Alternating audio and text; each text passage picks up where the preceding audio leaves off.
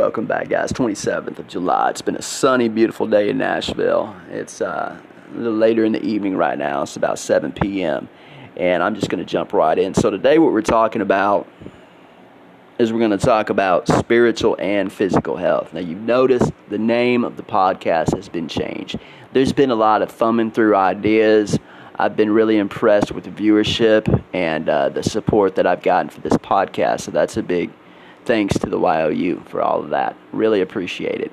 And I've had, I've gotten a lot of questions, not necessarily from the podcast, but just in my recent experiences and recent relationships with friends. And, Shara and I talk about it a lot too, health, how that comes into play. So obviously I'm gonna start and base this off of Corinthians 6:19. So that's what this is going to feed off of. This is going to be that's going to be the foundation for this show. But I want to say something right off the bat. I want to preface with something. Food is for the stomach. Okay, Christians are not bound by food laws. Diet is a matter of indifference. Okay, diet is a matter of indifference, especially in that it has no impact on one's salvation. Okay, and let me add to that. What the Corinthians failed to see was that the body is the means by which one serves the Lord.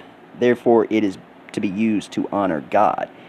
So, if we jump into Corinthians 6:19, and it says, "Don't you know that your body is a temple of the Holy Spirit who is in you, whom you have from God? You are not your own. For you were brought," and this is going into verse 20, "for you were brought at a price." So, glorify God with your body. So, at the end of verse 20 right there, and let me reread that because I think I used the word brought. I'm not sure. I've said this one so many times, I didn't even look at the scriptures. Let me get to it. That's probably something I should do, is look at the scripture each time. That's an ego thing right there, just thinking I can quote a verse, and this is what happens when I do that. I have to go back and embarrass myself here.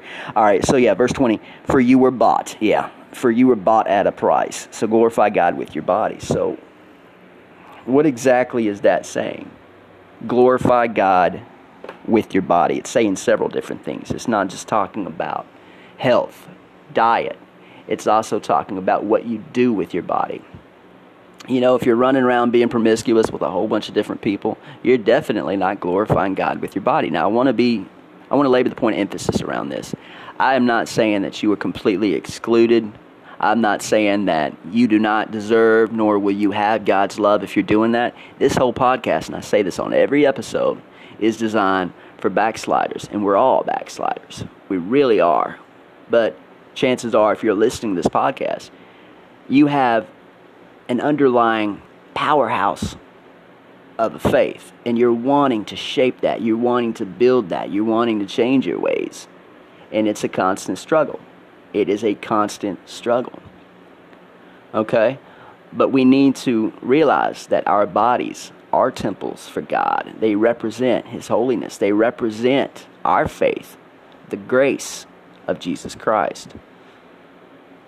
So if we look at it from a purely dietary aspect, if we look at it from a purely health-conscious aspect, and we delve into that verse and we dissect it, and let's read it again. And this time I'm actually going to read it and not be cocky and just think I can read it off the top of my head. "Don't you know that your body is a temple of the Holy Spirit who is in you?" So let's just stop right there. He's in you. Okay? So let's say Jesus is sitting on your couch and you're feeding the Lord. You going to give Him a bag of Cheetos? I mean, this is the all-supreme Lord in the Father, the Omega, the Alpha. You going to give Him a candy bar? No. You're going to give Him the most healthy food that you can find, right? That's what you're going to do. So that's how you have to look at it when it says that He is in you. Now, again, it's like I said earlier, what the Corinthians failed to see is that Christians are not bound by food laws. Diet is a matter of indifference. So that's not saying that if you said, "Hey, Lord, here's a bag of Cheetos, I hope you enjoy it." Okay. No. It's not like that is going to take your heaven card away from you. Nothing except blasphemy is going to do that. All right? But it's like Shar and I were talking the other night. And actually, I think this morning there was a little conversation that we had about, I was talking about the obesity rate. Okay? The obesity rate is super high where I'm from. I'm in Tennessee. Now, I haven't looked, and I probably should have. I probably should have looked at the statistics nationwide in America. I know a lot of you guys, or a lot of my friends in Uganda are listening to this. You guys are doing great. And, I know that there's a lot of struggle and a lot of hunger going on over there, so I don't want this in any way to insult you guys. My buddy Nelson and I, he's one of my really good friends, and we were talking about the hunger crisis over there, and I think that can reflect what's going on over here, which is the avarice, the greed, the gluttonous attitude. We just got to stuff our mouths with everything that we can find, everything that we want. We don't censor, we don't practice censorship with that. And of course, the media and the restaurateurs out there, they're not helping the cause at all. As most of you probably know, if you go over to Europe, if you go anywhere else in the world, you sit down at a McDonald's, they're not serving the same size portions. They're not.